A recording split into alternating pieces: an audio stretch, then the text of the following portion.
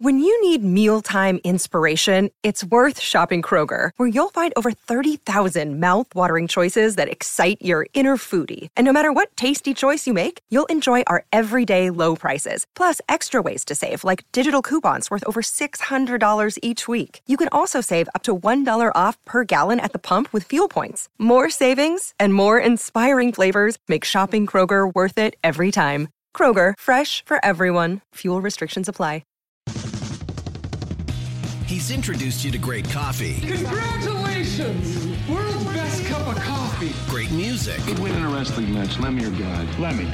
God. Wrong, Dick. Trick question. Lemmy is God. Great travel. That's the dream. It's not the destination, it's the journey. All things to enrich your life. If you're good at what you do, people will recognize that. Now, he's ready to tackle life itself. Whoop-de-doo. What does it all mean? With some great guests with even better life stories. Yes, even better than how he almost failed grades 2, 4, and 7. Life moves pretty fast. You don't stop and look around once in a while, you could miss it. You're listening to the Brenton on Tour Lifecast. Here's BD.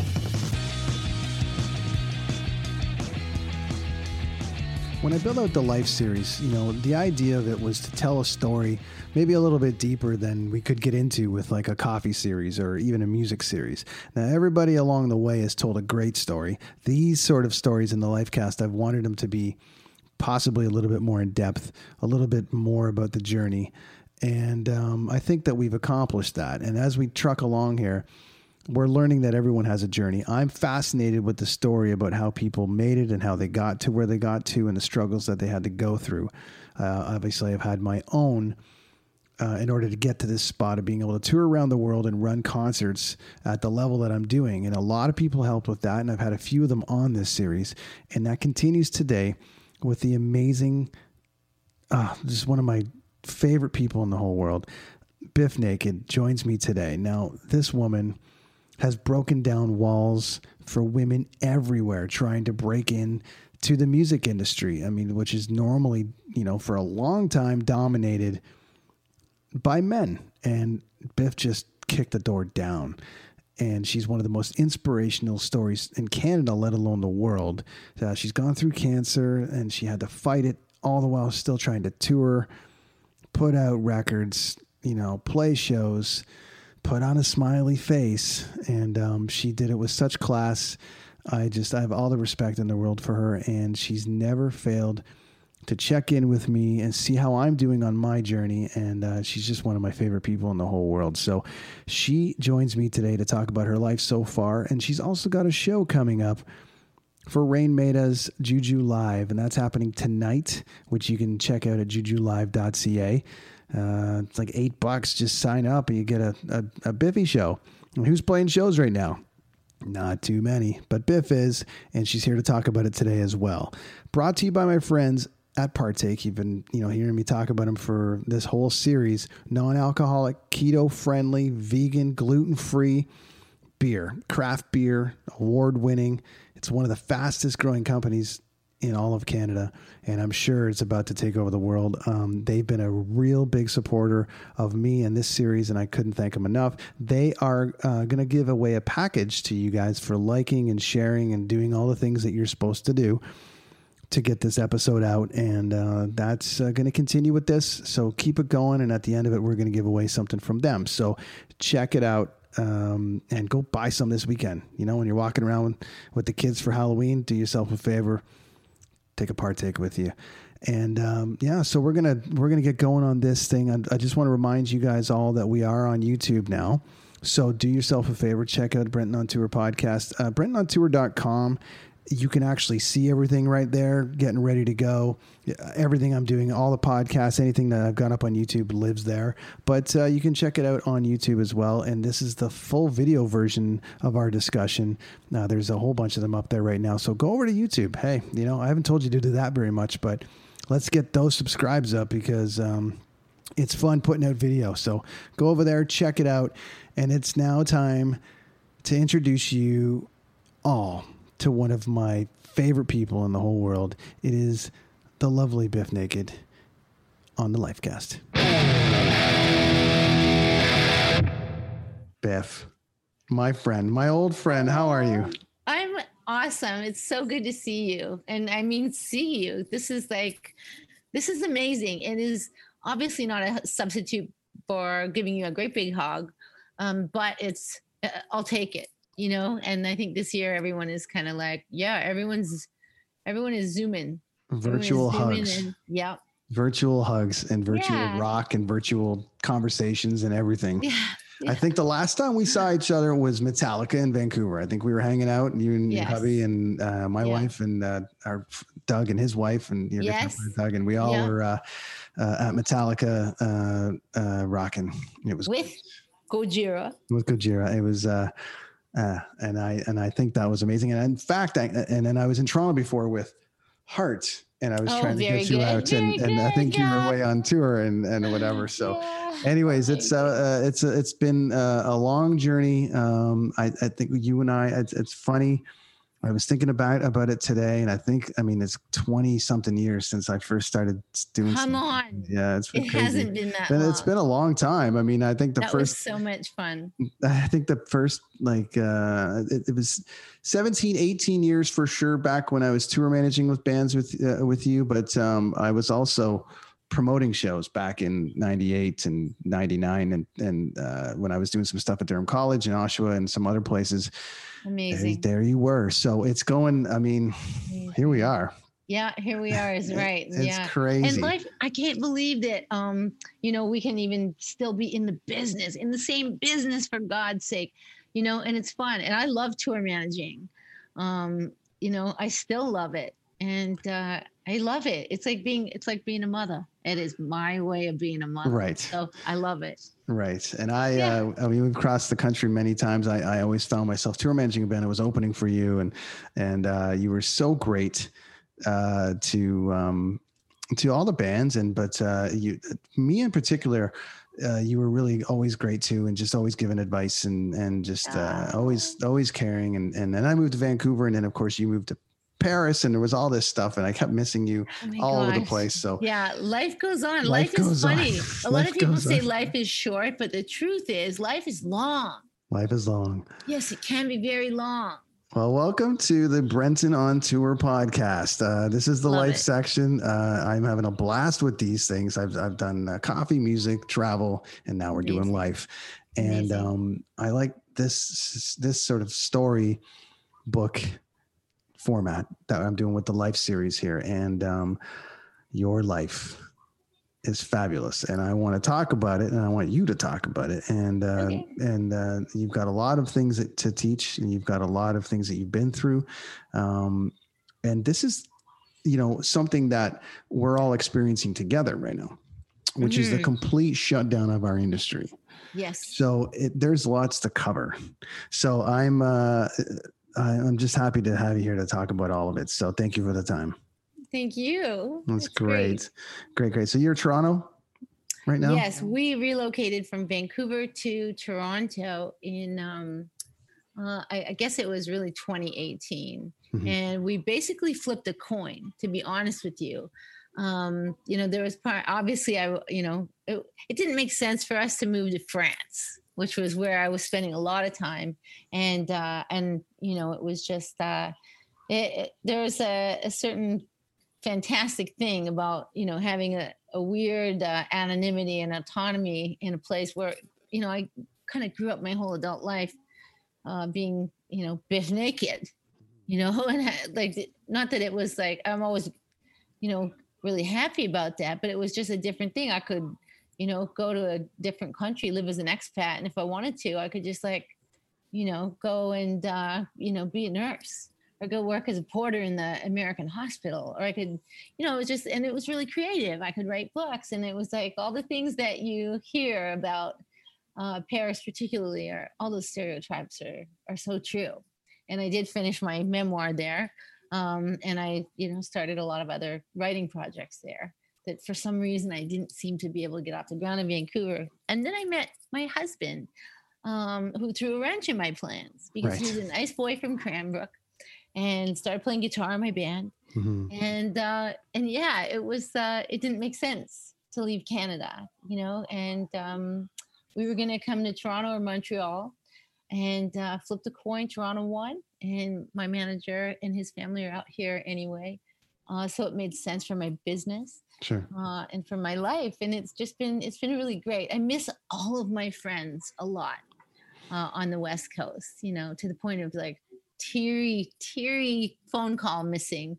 However, I love it here. We live in South Etobicoke area. And, I'm obsessed with the history of mafia. I'm obsessed with crime. I'm obsessed with all the chop shops. We ride our BMXs in the back lanes, and I always just like, I'm like a hall monitor over here, and it's a lot of fun. I feel like I, miss my calling. You moved in 2018. Now the scene was sort of stopping in Vancouver, dare I say. I mean, just venues were closing like crazy, and you had the Commodore and the Vogue and everything, but in venue, there was some small ones that you and I ran into each other. You came to one of my shows at the Rickshaw, actually, so there was a little bit of that, but the scene definitely was changing. And now you're in Toronto, and then you moved to Toronto, in which the scene never seems to stop there. So what's the biggest difference between the two cities? That's true. Well, it's hard to say because I also, I'm a rocker girl. So if I'm not doing rock shows, I really love doing all the book tours and the acoustic stuff and the speaking stuff. And that may have come with age anyway, because I enjoy it so much. But now in a COVID time frame, in a pandemic in the world, and then post-pandemic, if there's ever going to be a post-pandemic, I have to ask, is there ever going to be a mosh pit again? Really, legally? And the answer is maybe not. But the truth is, it's still happening. And there are still hardcore shows that are happening every week in all these underground clubs all across North America and Europe and South America. There are shows that still go on. They still happen. Just like those underground fight clubs that used to happen. I mean, so I think that things will still happen and shows will still happen. It's hard. It's hard for our generation, for sure. Generation X musicians who came up to the 90s playing things like Frosh Week. They don't have Frosh Weeks anymore. By the way, they don't. How many of those did we do? Hundreds every year, and I think they don't. It's archaic. The whole idea of getting people puking drunk, I mean, for their first week of university is absolutely not tolerated at all. And I just kind of go, wow. Every Canadian artist played these Frosh Weeks. It was like, it was almost as attached to your schedule. Like if you weren't on that scene, then what were you doing? It was amazing. Like it was like seven amazing. Bands on every single show. Yes, and I mean, just like and really like diverse, like really diverse. You'd have like the coolest Toronto rappers. And like, metal bands, pop acts. And it was amazing because all these university, social committees had great funding and paid for all these bands to come. I mean, it was incredible. But now things are changed. The arts have changed in Canada anyway. And now it's very difficult. And Canada has always been a country that really supported the arts. 100%. I mean, there was so many touring grants, and there was so many, even album, opportunities to get funding for your record and Factor and all these different great things that were there. And I just spoke to Daryl Hurst from Indie Week, and he's had to go online with it, but it's still a very busy schedule for them. So there is still there's still a scene. It's just buried right now. Hopefully it'll come back out. Unfortunately, all the clubs, are getting affected by it. And that was I know you're talking about going underground, but I mean, there's still something about seeing Biff at the Horseshoe. There's still something or the Opera House or something like that. There's so many clubs that across the country that I love, the Rickshaw, like you mentioned, we have to preserve these places. We have to. and it's scary. It's really scary time. I know, and it's easy for people to forget, or at least our business to get forgotten, because everything else is taking precedent. So it's Sure. What are the key important factors that that the country and economies need to survive? That's right. You and I know we all need music, but the people who run things don't necessarily always feel that that's necessary. So we're going to always be at the bottom, and it's our group, and we have to speak out for it and make sure that it's happening. So there is lots of help out there, and hopefully people are finding it and supporting the cause. So before you were Biff, you were Beth. And where was that? Where was that? It's really funny because CBC Music had put a tweet out today asking about the first slow dance song. And I remember right away, it was Waiting for a Girl Like You by Foreigner. Wow. And I was dancing in the grade 7 dance at Mackenzie Junior High in Dauphin, Manitoba.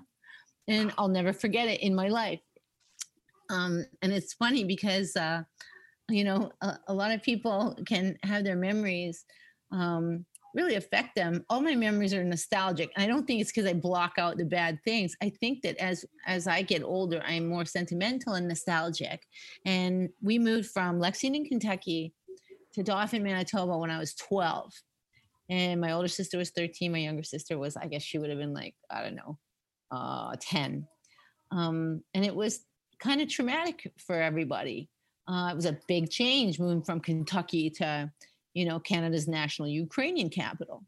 It was a big culture shock. And I laugh now because I look back at those times as very serendipitous. And Beth Torbert, which was my parents' last name, was exactly the class clown I am today. And we eventually moved to Winnipeg, where I went to high school and tried to, go to university, but I dropped out to go on tour, so it didn't really count. Mm-hmm. But I'm still that same girl that cut her teeth playing in the prairies. Do you ever give thought to what you would have done outside of music? Yes, all the time. Mm-hmm. All the time. I have so many other interests. Well, this year I started studying in a course. I do a lot of volunteering. And through breast cancer, I was introduced to peer support volunteering with other breast cancer patients. And somehow, accidentally, I've kind of stumbled into palliative care volunteering and realized once I was in the mix that there was a massive need for it. There was not a lot of people who were signing up to volunteer. And so I thought, this is where I belong. And I've always known that, and regardless of everything else that I do, this is something that's a massive passion for me. And this year I started working towards my certification to become a death doula.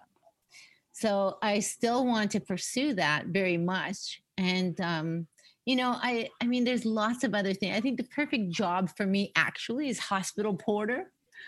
So that I could talk to everybody all the time. Sure. But the truth is, I really know for sure there's other work that I am always called to that eventually I'll probably find more time to do. And I think that that's going to be something that makes me incredibly... I've always found you to be this way. I've always found you to be, there's stories of absolute nightmares in this business. And then there's people who, ask the front of house guy how his day is. There's a big difference between actually caring and instead of just mailing it in. And you've always been to me that person that wants to know people's stories. Like how are you, Brent? How are you? How was your day? How was your wife? How are the kids? Daily on tour. I wasn't married then, but I'm talking about just now. You're always inquisitive about what people are doing. And I think that creates a really great vibe on tour. Are you like this? I can't imagine you not like this with everybody. Because you really seem like you're intuitive. You really want to know, but no, you really seem like you really want to know about people's lives, which in essence is funny why I created this podcast. Because in this, at least version, I want to learn about people. And you strike me as someone that always wants to learn about people and new things. And oh, sure. But I think that's natural for everybody. Yeah. I think that all of us have that instinct, that curiosity. I think is natural. Mm-hmm. And it, to me, it goes back to, having that curiosity or the heart of a child. You know, there's a certain a lot of different theology leans into that type of thinking, and I agree with it. It resonates with me deeply, and I think that every single person, whoever it is, you know, really, you know, if you look at them as they were when they were 5 years old, every single person, even the douchebag driver of the F-150 that cut everybody off today on the Queensway. And you sit there and shaking your head, tisking in your car, going, "Oh my God, that guy is such a douchebag." And then I just think, but at one point, he was a 5-year-old boy, and all he really wanted was, you know, whatever it was, to throw a baseball with his dad, or to have a cookie sitting on his mom's lap, or whatever the case. And I think that really, that perspective, and always to try really hard to see everybody in that light. I mean, I don't know. It's a challenge for sure, but it's a good challenge. It's one of the biggest things I miss about touring right now. Touring introduces you to obviously every single person and attitude and everything on the planet. So you're on with righties, lefties, vegans, hardcore meat eaters, hardcore opinionated this, opinionated that, and you just learn so many things about people. And that to me is the greatest thing that I'm missing about the touring side of it. The shows are great. Yes. The shows are great. The countries are great, whatever it is, but it's the people and what you learn from people and what they're experiencing, and to me, I really think that's where the mental health side of it is playing havoc with some of our business. Because we're all used to the same thing. These are intriguing stories. People are offering intriguing thought. That doesn't necessarily happen on your day to day, per se. You're not getting, absolutely. You know what I mean? And that's tough. Yeah, it is hard. If people do, you miss your job, especially if it's what you love to do, and unfortunately, it's intense being a touring performer or being on the production side and still touring. So you're in a traveling vessel. You know, if you're lucky, you're in a bus, but it's like a traveling jail. And, you know, it really is. And your society in that bubble changes. Your perspective gets twisted, and you have to see everybody else as your teacher. You know, everyone is there teaching you patience. Totally. They're teaching you patience every day. And it's always interesting. And fun. It's hard not to miss it. And there's a laugh. I mean, it's a perpetual adolescence as far as humor goes. It's just, it's wonderful. There's a lot of people that have come out of Manitoba as far as, you know, artists, you know, and where did you really cut your teeth as far as when you started getting a feel that this might actually happen for you? Like, woof, this is happening. It had to be in Winnipeg. Mm-hmm. You know, it had to be in Winnipeg. Gorilla, even though I was in a band before that called Jungle Milk, which was a world music band. And really, that was the most nurturing introduction that I could have ever had to being a vocalist in a group. It was a massive group of people. And, you know, the repertoire was all over the place. It was music from dozens of cultures, and it was incredibly fun. And then being in Gorilla was very serious. I was very, very serious. I wanted to be accepted, you know, as a female frontman. You know, it was very important to me. And it was hard, of course, because I was in love with a drummer.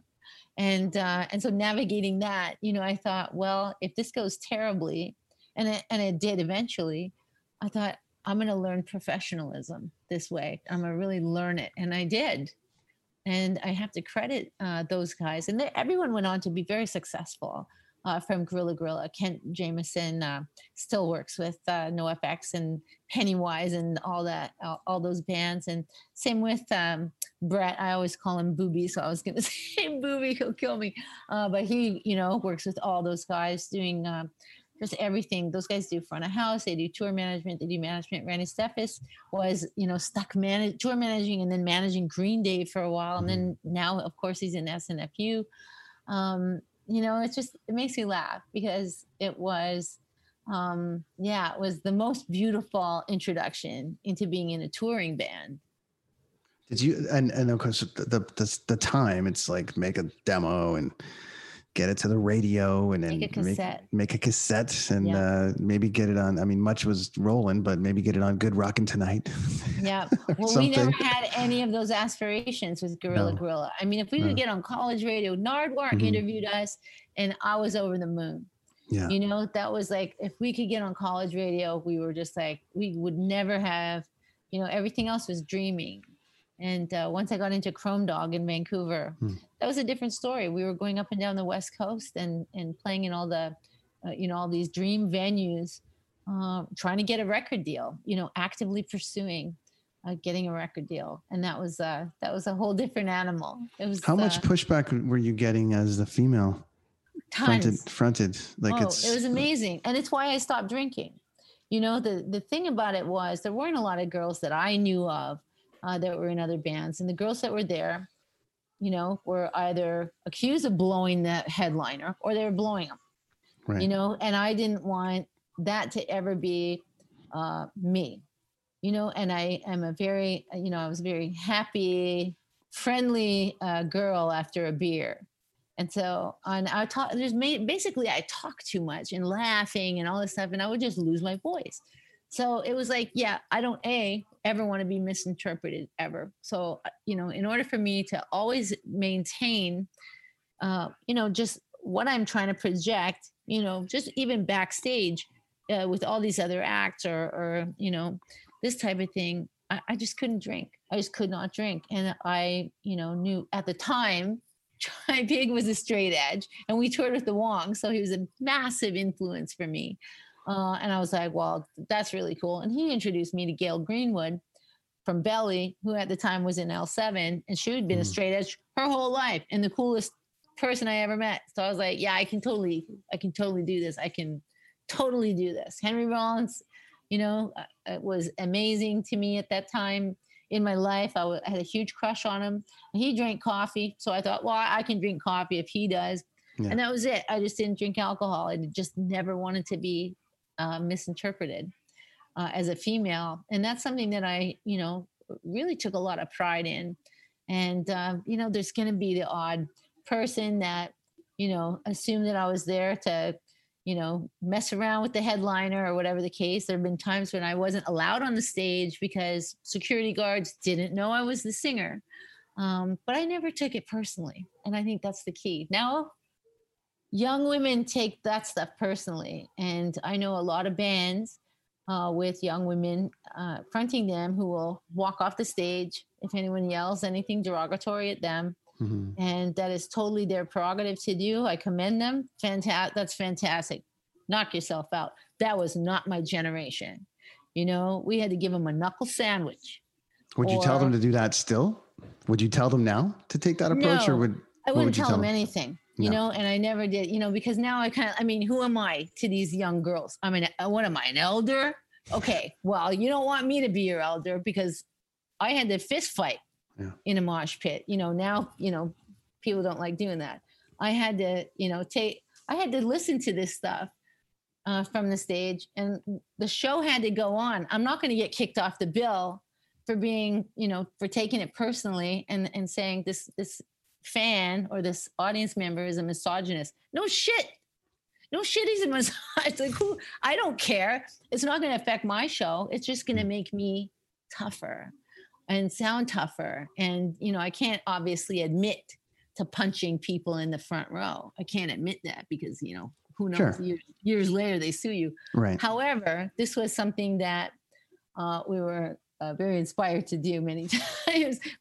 I don't know. It's a different time. It's a different generation. Yeah. And it comes with the whole, you hear about the, you know, the bands that trashed rooms. And even I think it's a famous story that Sum 41 were paid by the label to trash the room and film it. I can't imagine that that's true. I don't even believe that stuff. Just saying, cannot see it. You know, I've heard rumblings from members of the band that was the thing. And the interesting thing is that, but taking it back to Motley Crue, taking it back to all these bands, that were like, going fight it. There was sort of like that roughness of like, well, fighting with fighting with like the crowd and fighting for to have your voice heard. And it goes all the way back, like Joan Jett, it goes all the way back to anyone that's had to fight. That's right. in that regard. And I think that, it's a bit different now, because now there's so many options for people to break, that you don't necessarily have to claw and scratch anymore. You can just have a song in a Tide commercial and it's over. It's very, very different today. But I think that's also our perception, because I can imagine that any young woman who wants to be the singer of a hardcore band today is going to be met with the same bullshit that we were met with as young women. And that's, I don't know, for us, it was a rite of passage, for us to be able to get through a show successfully, triumphantly, basically changing the minds of these, audience members who didn't want to see a girl up there. And I used to say the only reason that they act like that is because they're not used to seeing a chick, on the mic. At that time, there was no video channel. There was nothing like that. So the only time they saw a chick on the stage was strippers.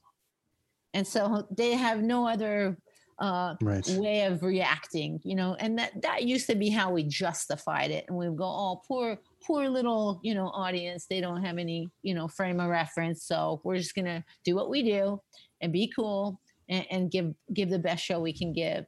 And it's very difficult not to engage with a heckler for anybody. Any comedian will tell you that, and anybody will tell you that. It's very difficult not to do it. And it's difficult for any band not to engage with someone who is just trying to get a rise out of the band, or who's booing, or who is yelling derogatory remarks. But, you get through it. You're triumphant. You're triumphant that show. Is there I'll move to how you're feeling overall. I know you've had to battle through some stuff and you look great. So I want to talk about that in a minute, but is there a show? What's your favorite show you've ever played? Have you thought about that? Oh yeah. All the time. There's so many shows. There was a show in Madrid that we played that was in an underground club that had a hole in the ground for a toilet backstage. And that was it. And that was amazing. There were no girls at this show. And it was an intense little hardcore show, and that was good. But also the Marquee in Halifax. I love that room. No, I'm not going to claim that it was overpacked or oversold, because that would be against the law. However, it was so packed with bodies in there, and everyone was sweaty. And it was one of those shows that in my memory, the audience was all shirtless, like, oh, they're all shirtless, because it was just a massive mosh pit. It was a total mosh pit. It was just a swimming, moving sea. And there was so much sweat. It was so hot. There was so much sweat. The sweat condensation from the bodies was on the ceiling, raining on us on the stage. It was disgusting. And we were soaking wet. I don't know how I didn't get electrocuted, but it was the most glorious, best ever feeling. It was like, I could have died happy. I could have died happy a million times in my life. And that was definitely one of them. Well, I mean, they love music in the Maritimes. So I did one of those shows with you. I don't know if that's the one you were talking about. I've done a Marquee with you, and it was great. And it was amazing. The Marquee was great. And I think we probably did Moncton together too, which was like. Yeah, you're out there. I love. How are you feeling? Fun. How are you feeling overall? I feel great. I just did an online thing yesterday for a cancer organization, and I forget what it's like, because it's been a long time since I was a patient. Mm-hmm. Every once in a while, I think I'm going to have a recurrence, of course, because everyone always thinks that. Every headache is a recurrence. But breast cancer was an amazing journey for me. And at the time that I was diagnosed with breast cancer, there was no Instagram. There was not a lot of other women that were my age. At the time, I was in my 30s, early 30s, and I didn't know anybody alive who had breast cancer. I certainly didn't know any young women. So it was a really isolating and weird time, but I still felt like I had to have the top hat and cane on every time I went into the waiting room. But what I discovered was that I met so many people who were going through so much. Every woman I ever met who had breast cancer had to work during cancer, just like me. I had to make a record when I could barely sing. Jason Darr is a hell of a producer. And they all had to work. Most of them, like me, didn't have their medication covered unless it absolutely targeted the cancer cell. You know, for example, and this is just stuff that I learned as a patient. I had gotten a blood clot in my surgical port.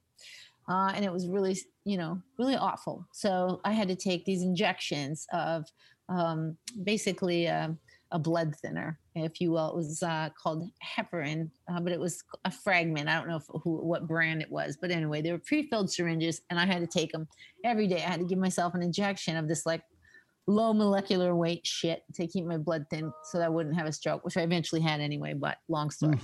Anyway, it wasn't covered. And I was like, this is $1,000 a month. Why is this not covered? And they're like, well, it doesn't affect the cancer cell. And so it's not covered, like literally. And I just thought, well, then what do people do? You know, I mean, I don't know who has $1,000 a month. And they were like, well, they just don't take it. And I was just like, are you kidding? My baby aspirin taking ass. Like, are you kidding me? And it gave me a big insight into the reality of being a patient in this country. And I think things are probably worse now. And it varies. It's different from province to province, but is it still that much? Is it still that much? I don't know, but right now it's just like, I mean, yeah, things are there's so much inequality when it comes to healthcare. If you don't have extended medical, and I don't know, all of us musicians do not have medical plans. We pay for our own dental stuff. We pay for all our healthcare. It was just so eye-opening, and it just got me into learning about what's going on in this country when it comes to healthcare and when it comes to the bureaucracy and social services and stuff like that. And I'm still discovering more. Even moving to this province is different from BC, and they're all bad. Of course, everything can be improved for everybody, but I learned a lot. The social media at the time, though, you were very active on and keeping us posted on your journey. So I think people were inspired by that and also learned a lot. And here you are with us still and inspiring people and still making music and still playing shows. So here we are. So your guitar player, Doug, a great friend of mine, and one of the great discoveries of my journey through this musical land, has mentioned that you guys are working on some stuff. So what are you doing right now to keep active and keep creative? Are you creating music, writing new records? Or are you just consistently writing and to just keep that muscle going? Well, we did write a new record. So Doug and Snake and myself wrote a record called Champion. Excellent. And this year, our first single was put out on Valentine's Day. It was called Jim. I saw that. And we had, so the way that I wanted to do the record chronologically was I wanted this song first, this song second, this song third, because really for me, if I just kind of believe that if I just release the record all at once, people are just going to cherry pick, they'll listen to 10 seconds of each song and they'll just listen to whatever order they want to listen in. And I thought, no, it has to be in this order. And so Jim was first. And then our second single was going to come out in May. But of course, we were just starting to become entangled in the pandemic. And I felt like it's not important. I just thought, this is more important. This is more important than my single, So I just thought, I'm going to wait. And then our third single was supposed to come out in August. And it was a very, very specific song.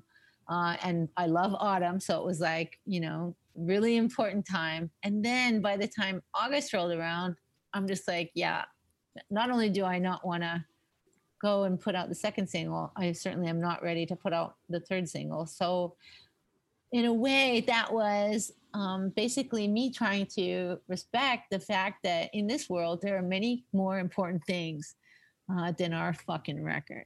There's just like more important things to focus on. More voices need to be heard than mine. especially this year. I think that there has been a lot of change that's happened. Black Lives Matter, Indigenous issues that are still going on in Canada. These things are important. And I just think that my record can wait, and that's always kind of how I felt. And now here we are, it's autumn. And so what we have been doing is kind of tinkering and tweaking a little bit with the songs that were already recorded. And the good news is Fury's out here now. Yeah, so of course we go down there and we will be there doing our show for Juju on the 30th, and we're going to do it at Doug's. That's amazing. I was speaking to Doug about it the other day. Hey, Doug Fury, awesome. How are you, buddy? Awesome. Thanks for connecting us again.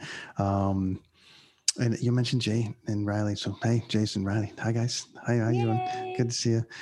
Anyway, so yeah, you're going to do this show, and you're going to do it for Juju, which is a great online tool for bands to bring their fans into and enjoy this live experience that might be a little different than what they're used to. And sort of, instead of going Instagram live, Rain Maida, our Canadian musician brethren, is a big part of it. And I think it's awesome that you're doing it. So tell me a little bit about when that's going down and what it's all about.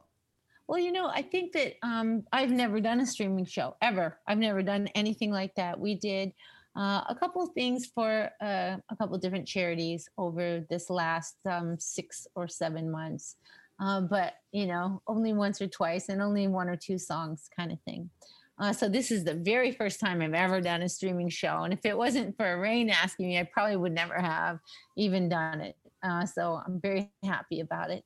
And because it's October 30th, I mean, it's going to be Halloween-y, so We're going to make it a little bit special in that way. And it's an acoustic show with Snake and Doug and Mish and me. And so we're excited about it.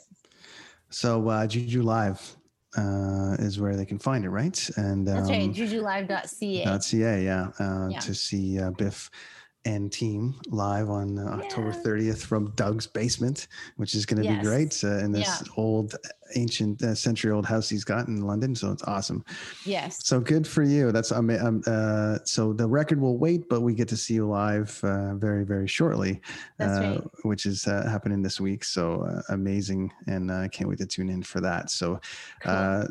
Biffy, my friend, it is so great to see you. It has been way too long.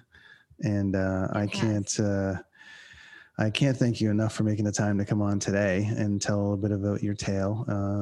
And just thank you for all you've done for me, for my career. I'm still trucking away, trying to make people like you that have given so much to me. Like, there's one of my little minions that I've sent out, and he's still kind of doing his thing. So I appreciate all the time that you've invested. So it's awesome.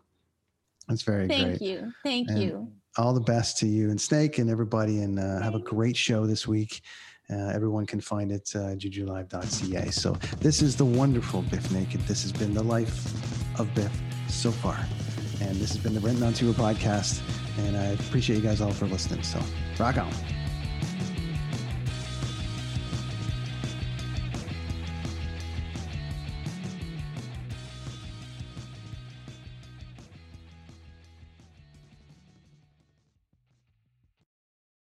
Hi, I'm Emily Roger, and I host a leadership show called The Boiling Point with my co-host, Dave Vale. Together, we sit down with trailblazing entrepreneurs, thought leaders, and movement makers who are driving meaningful change in our world. The show is all about exploring the lives and perspectives of leaders who are making a difference. Join us for insightful conversations that challenge the status quo, spark new ideas, and inspire you to take action. Find us on Apple, Spotify, YouTube, or at boilingpointpodcast.com. The Podcast Super Friends is a monthly meeting of 5 podcast producers. Hi, I'm Katherine O'Brien from Branch Out Programs in Baton Rouge, Louisiana. I'm John Gay from Jag and Detroit Podcasts. I'm Matt Kundle from the Sound Off Podcast Network. I'm David Yaz from Pod 617, the Boston Podcast Network. And I'm Johnny Peterson from Straight Up Podcasts. Together, they form the Podcast Super Friends, an alliance of podcast masterminds sharing best practices, insights, and discussions to help make you a better podcaster. Follow or subscribe to the show on Apple Podcasts, Spotify, Google Podcasts, or at soundoff.network.